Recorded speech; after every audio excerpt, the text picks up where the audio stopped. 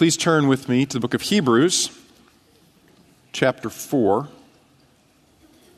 Hebrews chapter 4 is where we'll begin this morning. Before Tristan and I had kids, we took a European vacation. Wanted to take her back to Prague, where I'd lived, and while we were in Prague, we went and stayed with a missionary couple that I had known from my previous trip, Barry and Jean Kaiser. And Barry and Jean were probably, I would guess, in their late 60s, early 70s at that time. But just super dynamic, really energetic. When we sat down the first night at the table, they said, well, let us see your itinerary. So we laid out our itinerary for them and showed them where we were going to go. And they said, kind of gently and kindly, they said, this is kind of boring.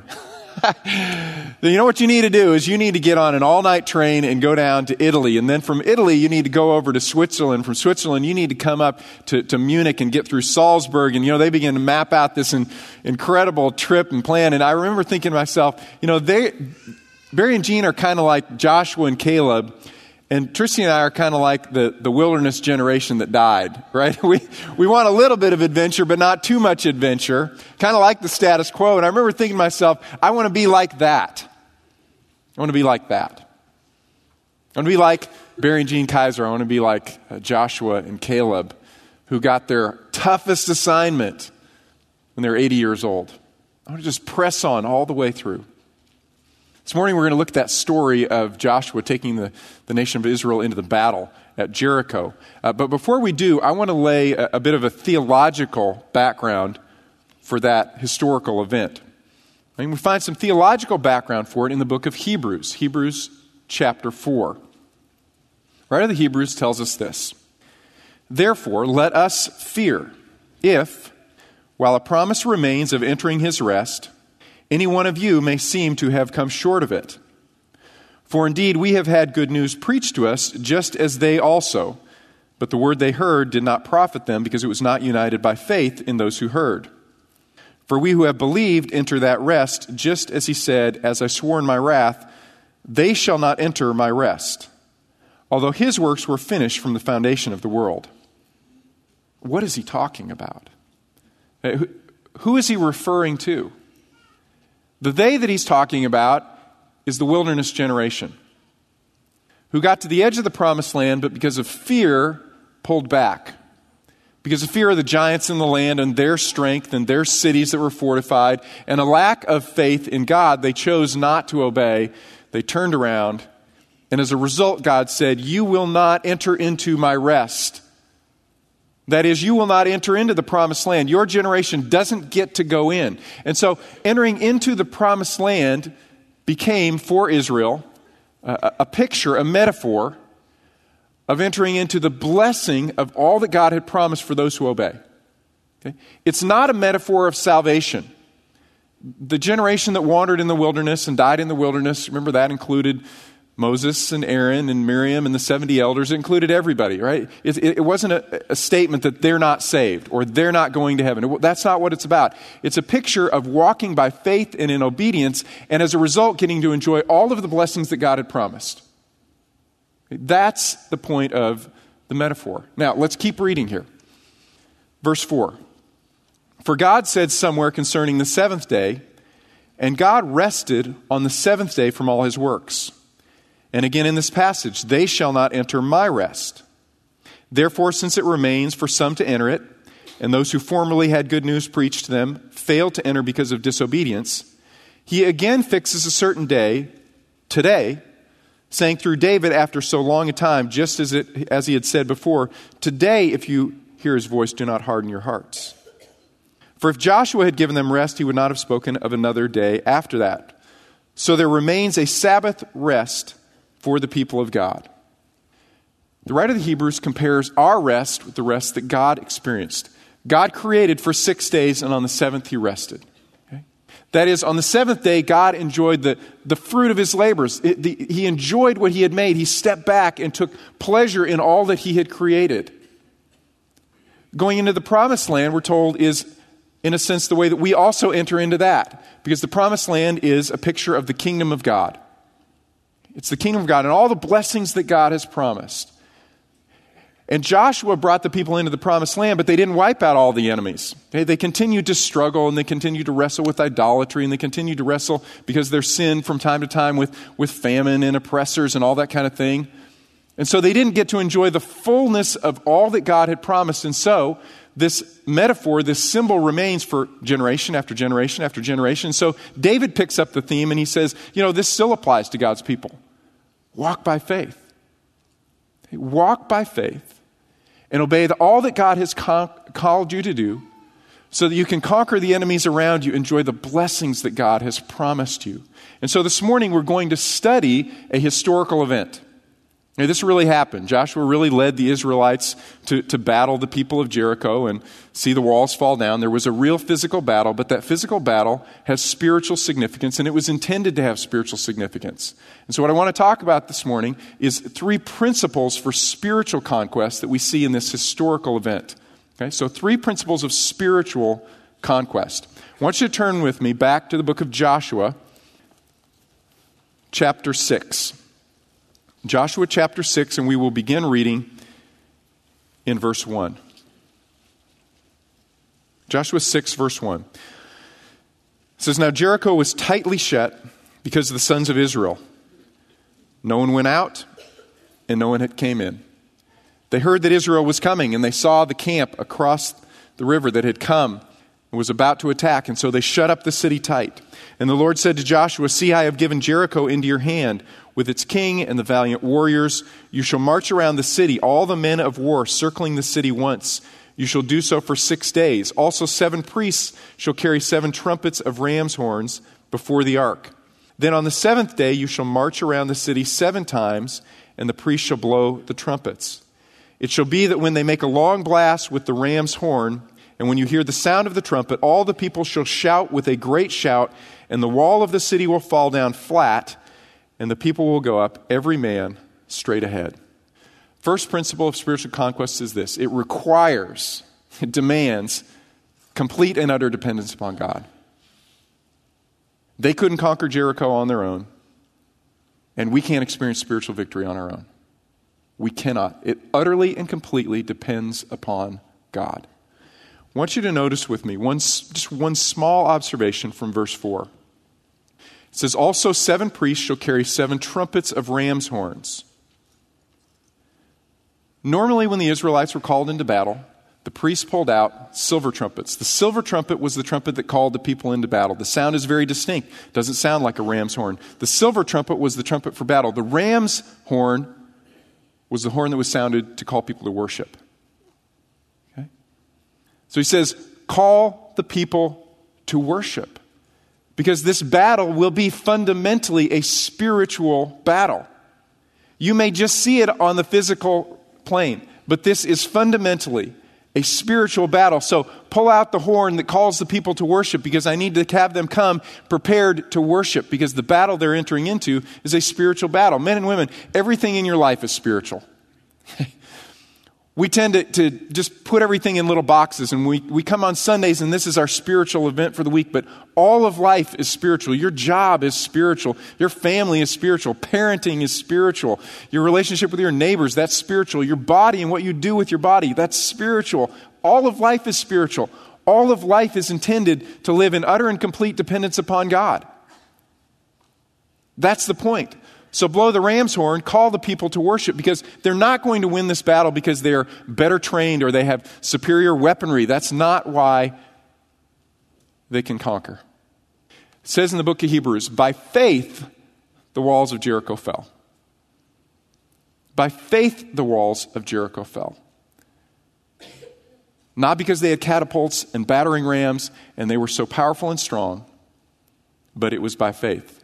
Now, let me illustrate this for you in a visual way. Okay, this is a drawing of a cross-section of the walls at Jericho. Okay, and what you'll notice, it's not great resolution, but let me point out what you're seeing here, okay? The bottom is a retaining wall. That retaining wall was about 15 to 20 feet high. On top of the retaining wall was the first wall of the city, which was another 15 to 20 feet high. Then there was a space in between where sometimes houses were placed, and then the actual wall of the city on the crest of the hill, which was, again, another 15 to 20 feet high. So it was about 50 feet above where the people were standing. Okay? And those walls were each, at a minimum, about 6 feet thick. Okay? These were incredibly strong fortifications. They had to be, because Jericho was a gateway city. Right? It was right at the ford of the river to cross over the Jordan River and enter into the land of Canaan. And so it was an incredibly heavily fortified city, difficult to penetrate. You see here a man is standing at the base of the retaining wall that was excavated. And then on top of the retaining wall, you would have had another wall, 15 to 20 feet high. And then a space, and then another wall, 15 to 20 feet high, 6 feet thick. Israelites did not have the machinery. They did not have the technology, the capability to bust into the city. It was simply impossible. But when they walked in faith and obedience to God and they shouted, we're told the walls of Jericho crumbled. Okay? They crumbled. Now, if they had had battering rams and siege works and catapults, which direction would the wall have fallen? It would have fallen in, right? But excavations have demonstrated the walls didn't fall in when Jericho was conquered. The walls crumbled, and some of the debris fell out, and so there was a nice ramp for the people to walk up and down and walk straight into the city. Okay? However, there was one section of the wall that didn't crumble. The poor people would live in this gap area. And they couldn't live inside the city. They couldn't afford that. So they would live in the gap, and they would attach their houses to the wall. And so one section of the wall on the north side of the city didn't crumble. All the rest of the wall crumbled, but one section didn't crumble. Why didn't one section crumble? Because that's where Rahab lived. Okay? By faith, the walls of Jericho fell, but not all of them, because one woman believed, and she was saved. We know exactly where Rahab lived. Isn't that amazing? This is a victory that had to be accomplished by faith. It could not be accomplished in any other way whatsoever. The book of Psalms, it says, "For by their own sword they did not possess the land, and their own arm did not save them, but your right hand and your arm and the light of your presence, because you favored them." That's how they experienced victory. Again, in the book of Deuteronomy, "It is the Lord your God who will cross ahead of you. He will destroy these nations before you. You shall dispossess them. Be strong and courageous. Do not be afraid or tremble at them, for the Lord your God is the one who goes with you. He will not fail you. He will not forsake you." All of life, men and women, is spiritual. All of life requires that we constantly, continuously be in deep and utter dependence upon God. Now, later the Israelites would have to pick up their swords, right? But at this first battle, as they're entering into the promised land, God is setting a precedent for them so that they understand that all of their battles are going to be fundamentally spiritual, right? So in fact, what we see is the Israelites' participation in the battle at Jericho really doesn't accomplish much of anything, does it? Right? They walk around the city one time, and the walls don't crumble a little bit, right? And then crumble a little bit more. Their walking doesn't cause anything to happen at all. They walk, nothing happens. They walk, nothing happens. 6 days, they walk, nothing happens. When you go to the grocery store and you finish getting all of your groceries, you start heading up toward the checkout line. What do? You look for the shortest line, right? And, if you're like me, you get a little more scientific about it. I try to gauge which checker is going to be moving the fastest, right? I try and think, is there seniority here and tenure? I'm kind of watching a little bit as I'm walking up. Are they ding, ding, ding, zipping it through, or kind of looking at stuff, figuring out? Do they have a bagger with them? Or is there just one bagger and it's not on that line, right? So I'm not just looking at the length of the line. There are other factors that have to be taken in, correct? Right? So you choose your line based on that. And it's very frustrating when you choose incorrectly. You might have to make a last minute adjustment, pop over this line, or if you're lucky, with the other salesperson says, "Oh, I'm opening up a new line." You just jump in there, right? Because there's a goal. Get out quick. Right? So I want you to imagine for a minute that you're moving forward in the line and you're the next person up, and the other person's put all their stuff, and then they put the little bar there, and you've actually started to nudge the bar up. Right? So you can start to put your stuff there. And right when you do that, God whispers in your ear and he says, "Go to the back of that line." Seriously, God, that would be counterproductive to the goal here, which is get out quick, right? He says, "No, move to the back of the line. Trust me." So you move back the line, and sure, somebody else comes up and jumps in your spot, and you're waiting, right? And then you wait, and you wait. There you are again, and the bar is there, and you begin to nudge it up. You're about to put your stuff on, and God whispers in your ear, He says, move to the back of that line. Okay. In obedience and faith, I will move to the back of the line, because God's speaking, and I haven't heard His voice before, so this is important.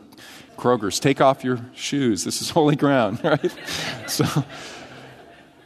So you do it again, and you get right to the edge, and you're pushing your stuff up, and what happens? God says, no, move to the back of that line, and you do that 6 times. And then God says, just leave your cart here for a minute and run around Kroger 7 times. 7 times. Are you serious? God, what is the point? That is not accomplishing anything, and that's the point. Their efforts accomplish nothing. In fact, on the final day, when they ran around Jericho, or they walked around Jericho 7 times, the circumference of Jericho is 1 mile. So they walked 7 miles in the hot desert sun. They were beat down. They had no strength left to fight because God was going to fight for them. Right? And God had to put them in that place where they realized, we can't accomplish this victory. We can't make this happen. We can't get this done. And you know what, men and women? God will do exactly the same thing in your lives. I don't want to tell you God might do that in your life. I'm going to tell you God will do that in your life. It may not be continuous, but from time to time, God is going to just so rattle your cage and so crush you that you reach out to Him and you say, God, I cannot. Only you can. And that's when you find God's strength. And you cannot experience God's strength until you are in that place. Oh, and that's such a terribly discouraging place to be at times. But when we look up and we recognize, no, God is at work here, and I can trust Him, then I can, as Paul said, I embrace my weakness. Because God's power is perfected in my weakness. Because when I'm weak, then I'm strong. And that is the paradox of the spiritual life. First principle. Spiritual conquest depends utterly, completely, entirely on us depending on God with all of our heart, soul, mind, and strength. Author named Paul Tom said this. He said, the real battle about which we are reading is not with the Canaanites at all. It is with God's own people. All this blowing of trumpets, all of this numerical listing of 7s were not really necessary to knock down a little wall. God was not frantically collecting His energy so that He could destroy Jericho. He could have just spoken and Jericho would have been vaporized. The real battle of Jericho was with the human heart, not with the wall of a city. God was seeking to overcome the Israelites rather than simply overcome the Canaanites. Oh, I think that's really profound. Okay, that was the point. God could have just said, Jericho falls, Ai falls, Bethel falls, Jerusalem falls, just go in. I already knocked down all the walls and removed all the inhabitants. No, you're going to learn how to experience spiritual warfare, because all of life is spiritual. I remember a few years ago reading a great story by Watchman Nee. He said that one time he walked up on a river, and as he walked up, a man had just fallen into the river. The man was obviously drowning. He was going under the water. And he would come up, and as he came up, he would scream, I can't swim, save me, I can't swim. And he'd flail around, and then he'd go under the water again. He'd pop back up.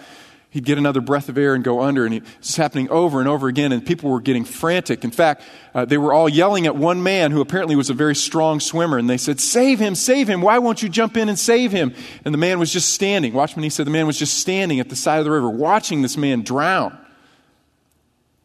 And finally, the man went down a final time, and it looked like certainly he has no more energy. He will not come up again. And as he went down that final time, the man dove into the water and pulled him to the shore.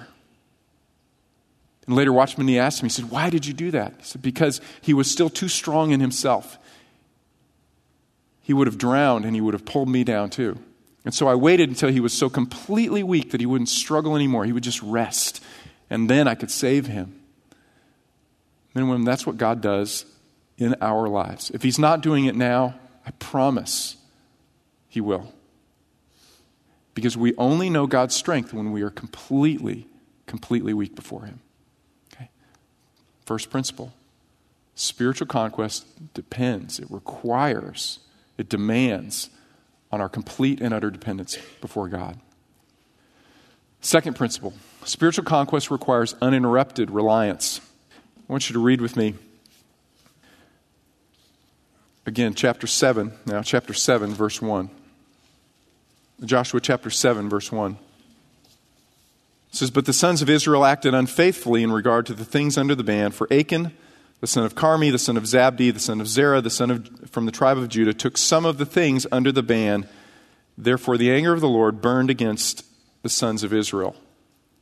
Now Joshua sent men from Jericho to Ai, which is near Beth-aven, east of Bethel, and said to them, "Go up and spy out the land." So the men went up and spied out Ai. They returned to Joshua, said to him, "Do not let all the people go up. Only about 2,000 or 3,000 men need go up to Ai. Do not make all the people go up there, for the people there are few." So about 3,000 men from the people went up there, but they fled from the men of Ai. The men of Ai struck down about 36 of their men, pursued them from the gate as far as Shebarim, and struck them down on the descent. So the hearts of the people melted and became like water. What happened? Well, apparently one man, just one man, took some of the things that were under the ban. God had told the people, when you go into Jericho and the walls fall down, you enter the city, wipe everything out. Don't take anything. Don't take animals, don't take gold, don't take silver, don't take anything for yourselves. Completely and utterly destroy the city. But one man sinned. Okay, one man sinned. And as a result, the whole community was weakened by this supposedly secret sin. Look at me, chapter 7, verse 19. It says, "Joshua said to Achan, 'My son, I implore you, give glory to the Lord, the God of Israel. Give praise to him. Tell me now what you have done. Do not hide it from me.' So Achan answered Joshua and said, 'Truly I have sinned against the Lord, the God of Israel, and this is what I did. When I saw among the spoil a beautiful mantle from Shinar and 200 shekels of silver and a bar of gold, 50 shekels in weight, then I coveted them and I took them. And behold, they are concealed in the earth inside my tent with the silver underneath it.'" What happened?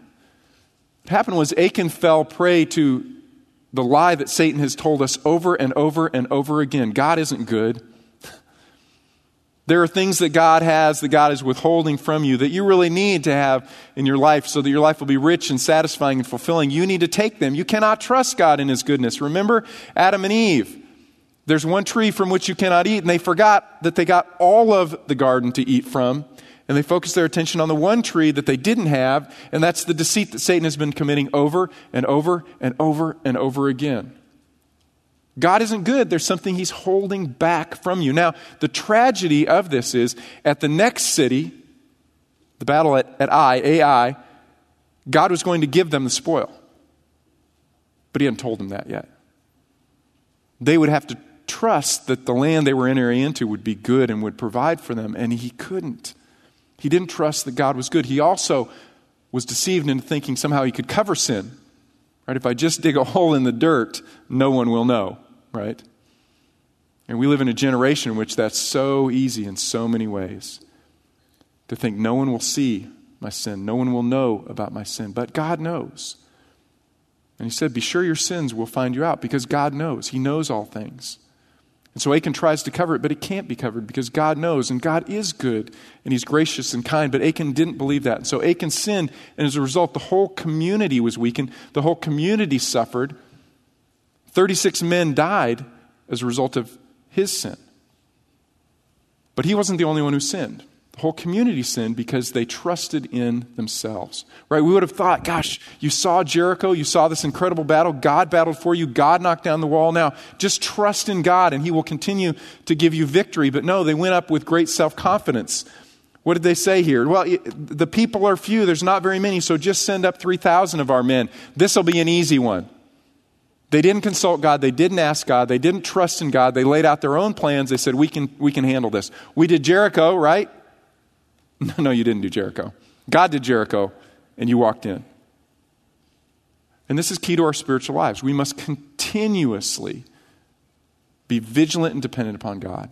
And what you see in Israel's history really is an example for us, intended as an example for us, because they would depend and trust, and then they would trust in themselves, and then they'd depend on God, and then they'd trust in themselves, because they'd win and lose and win and lose. They'd win when they're trusting in God, and then they'd lose when they trusted in themselves.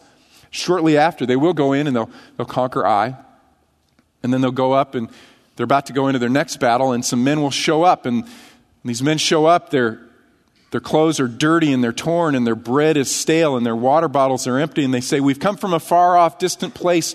We heard about your strength and power as a military and the greatness of God. We want to make a covenant with you so that you won't destroy us. And the people say, well, how do we know that you're from a far off place? How do we know you don't live in our land that God gave to us? And they say, well, look at the bread, right? Look at what you can see. Our clothes are torn. Our water bottles are empty. Our bread is stale. All our provisions are gone. We must be telling the truth. Look at what your eyes alone can see. Notice what it says here in Joshua chapter 9, verse 14. It says, so the men of Israel took some of their provisions, and they did not ask for the counsel of the Lord. Joshua made peace with them and made a covenant with them to let them live, and the leaders of the congregation swore an oath to them. And then they found out that they were Gibeonites and they lived in the land. Okay. Jesus would say to his disciples while he was about to enter into intense spiritual warfare with Satan, about to go to the cross, he would say, you three come with me, and I want you to watch and pray. Don't just pray, watch and pray. Be on the alert. Your adversary, the devil, is prowling about like a roaring lion, and you are often most vulnerable after your greatest spiritual victories.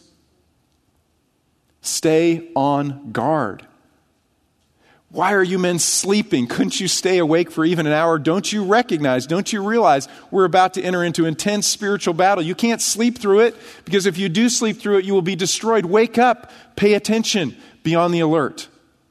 Okay, second principle in spiritual conquest is this: we must have uninterrupted alliance. And men and women, for me, I think this is one of the keys. This is where I struggle most deeply is I'll rely and then I'll forget, and I'll rely and I'll forget. And what I need is to create structures and practices in my life that keep me continuously reliant.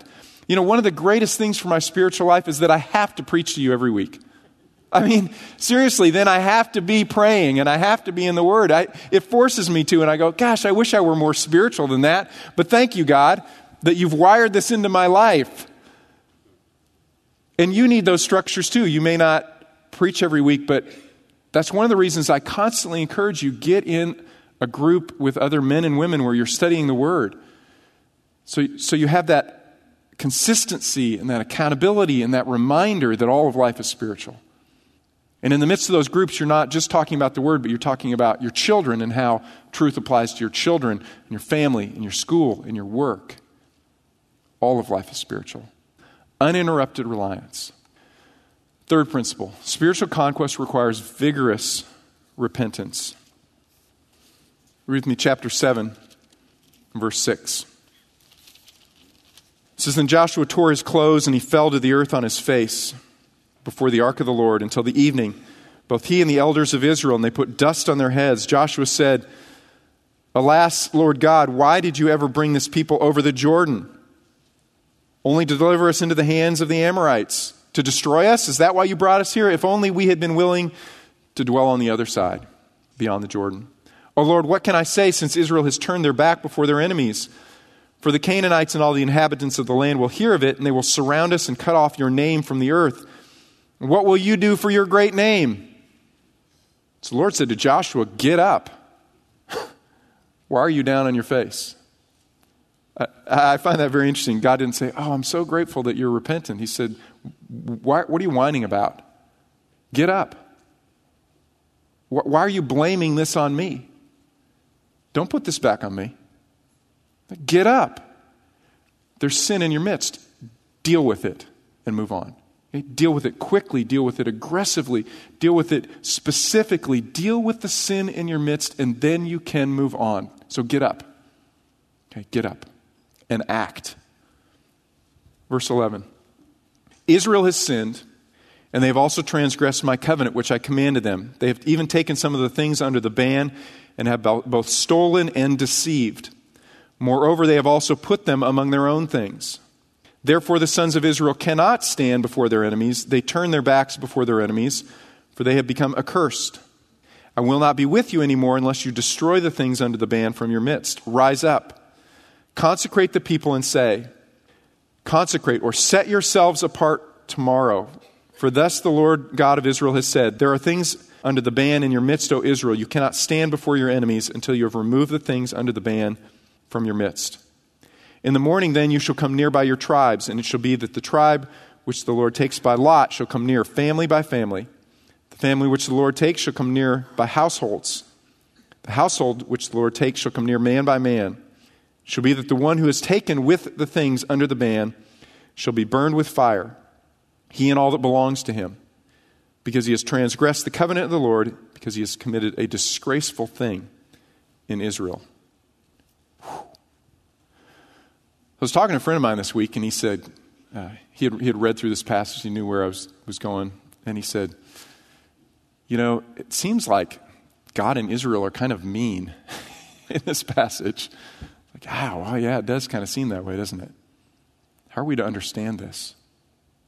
I want to give you two words. Okay? It's an enormously significant theological issue, but I want to just give you two words to think of. The first is trust, and the second is truth.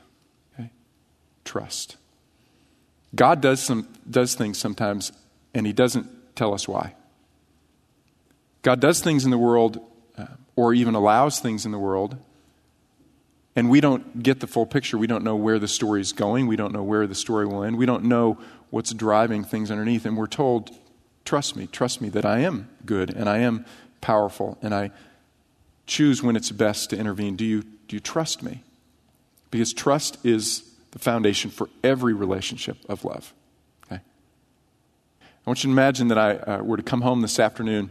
As I walk into the house, my wife's cell phone chirps. It goes beep, beep. I hear a little chirp, and I walk over to it because she's just gotten a text message. But as I'm walking over, she reaches down and she takes her phone and says, "You can't see that." Ooh.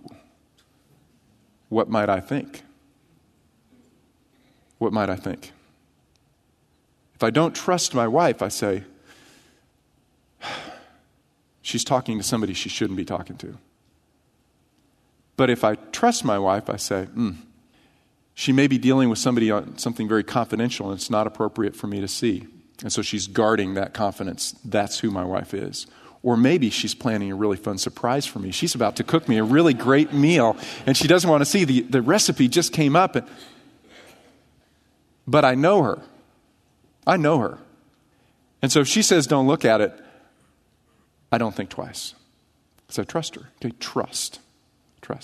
The second is truth.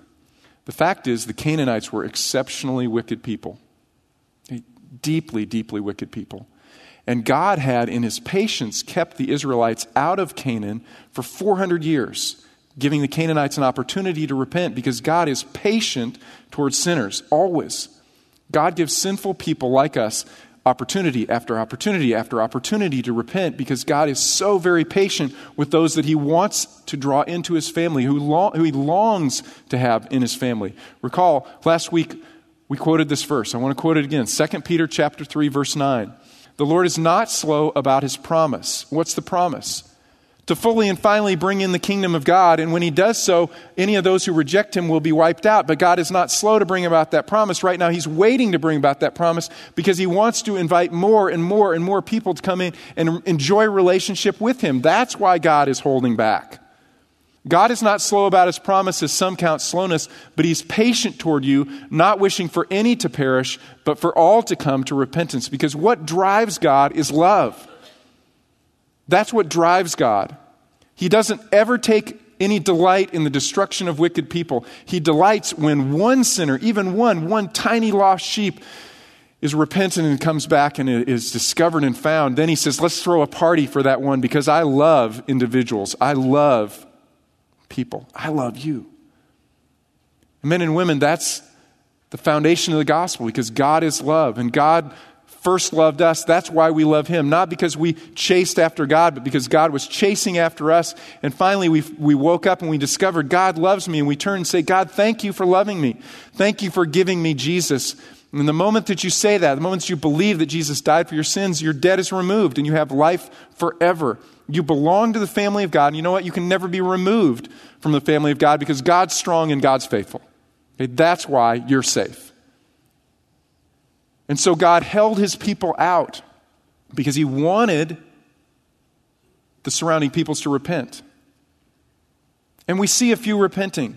and joining the nation of Israel, don't we? Rahab is one illustration. He actually protected and guarded the wall so it wouldn't crush her family, so that she could come out, she and all her people. And did she get to come out because she was more righteous? No, remember her occupation? Okay. When she wasn't better, she didn't behave better. She believed. And she believed in the Lord. And there were others that came out as well. Look with me in Joshua chapter 8, verse 33. And this is a worship service where all Israel is gathered after their victory, the battle in Ai. It says in verse 33, all Israel with their elders and officers and their judges were standing on both sides of the ark before the Levitical priests who carried the ark of the covenant of the Lord, the stranger as well as the native. Anybody was welcome. And so there were almost certainly Egyptians who had stuck with Israel the whole time. There were people from the surrounding areas of the land who'd seen God's power and God's glory, and they said, we want a part of that. That's the one true God. They're not called out by name in this passage, but there were those who were gathered in because God wanted these people to repent and believe in him. He wanted to expand his family. But once you're in the family of God, you know what? Normally God is much more quick to discipline his own. If you belong to the family of God, expect God will be more quick to discipline you because you belong to him. You know, when I hear about two boys getting in trouble at school and one of them's mine, I don't really care that much what happens to the other boy. But I'm gonna be busting chops with my boy, right? Because he is mine. Because I care about his character. He belongs to me. Someone else can take care of the other boy. This one is mine. And you see that principle over and over and over in Scripture. God disciplines his own people much more quickly and often much more severely, especially when God is doing a great and magnificent new work. Think Acts chapter 5, when the church was first emerging and Ananias and Sapphira showed up, they lied about how much they gave, and what happened? Boom, boom, you're done. Because if we are going to establish this new glorious work of God on earth, men and women, we must be holy. And God disciplines us because God knows how destructive sin is in our lives. He loves us that much that he disciplines us. And that's what Hebrews 12 tells us. God deals with us as if he is Father and we are sons and daughters because we are. Does the discipline seem pleasant? No, the author of Hebrews says, it's not pleasant at all. It's painful. But God wants the peaceful fruit of righteousness to grow in your life. And so he steps in and disciplines. And that's what he does in the nation of Israel. This isn't a statement that Achan was not a believer in the Lord. It's a statement that as a member of God's family, he had polluted the covenant community, and they needed to be holy as they went into battle so that they could be strong. And so the question for us is, how do we deal with sin in our lives? When God points it out, are we radical like that? Do we put another blanket on top and think God won't see, it won't come out? We say, no, let's pull back that blanket and let's pull it back quickly and let's dig deep and let's get everything out that we have stolen. Did you notice the phrase there? It said, the man who was taken with the spoil, not the man who took the spoil, but the man who was taken with the spoil. That is, the spoil came and captured him. Okay? It deceived him and it took him. And so he tried to hide it and cover it, and we often do the same in our lives, and God says, no, I'm pointing that out. I want you to dig it out. I want you to be radical, and I want you to be quick. Deal with the sin. Don't grovel in the dirt, Joshua. Go find it, root it out, and then get on to the next battle. Okay? And get on to the next battle. That's exactly what he says. Look at chapter 8 and verse 1. After they've dealt with the sin, it says, now the Lord said to Joshua, do not fear or be dismayed. Take all the people of war with you and arise, go up to Ai. See, I have given into your hand the king of Ai, his people, his city, and his land. Get up and get fighting. Move on. Okay? Move on. So I have 3 applications for you this morning. First is this: repent. Repentance is always good people all the time for God's people. There's probably something in your life that God's saying, I've been pointing that out for a while and you're not dealing with it. So I want you to listen to the voice of the Spirit. Is there some sin that you need to turn from, put behind you, and deal with it quickly, radically this morning, and cut it out? Confess it to God, confess it to someone else if you need to, if God's calling you to do that. But do it. Okay? Do it, and don't procrastinate.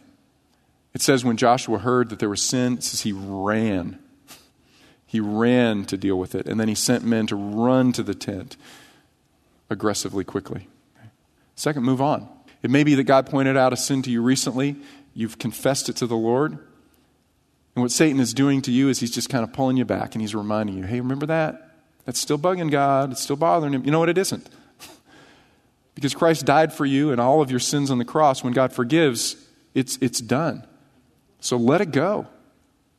Right? And God this morning may be saying to you, let it go. God has let it go, so move on. Move on.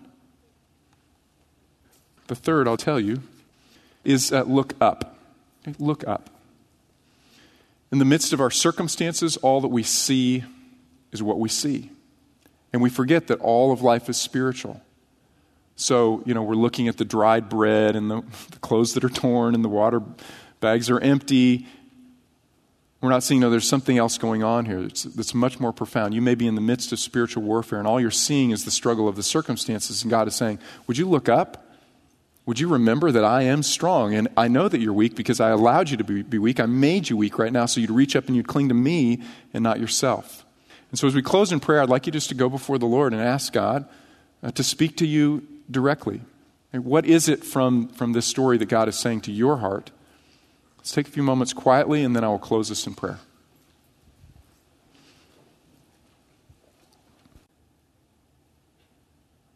Father, I thank you that you care so deeply about each of us individually,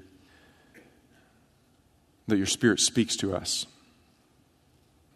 through your word or through impressions you place in our minds or through friends who speak truth to us.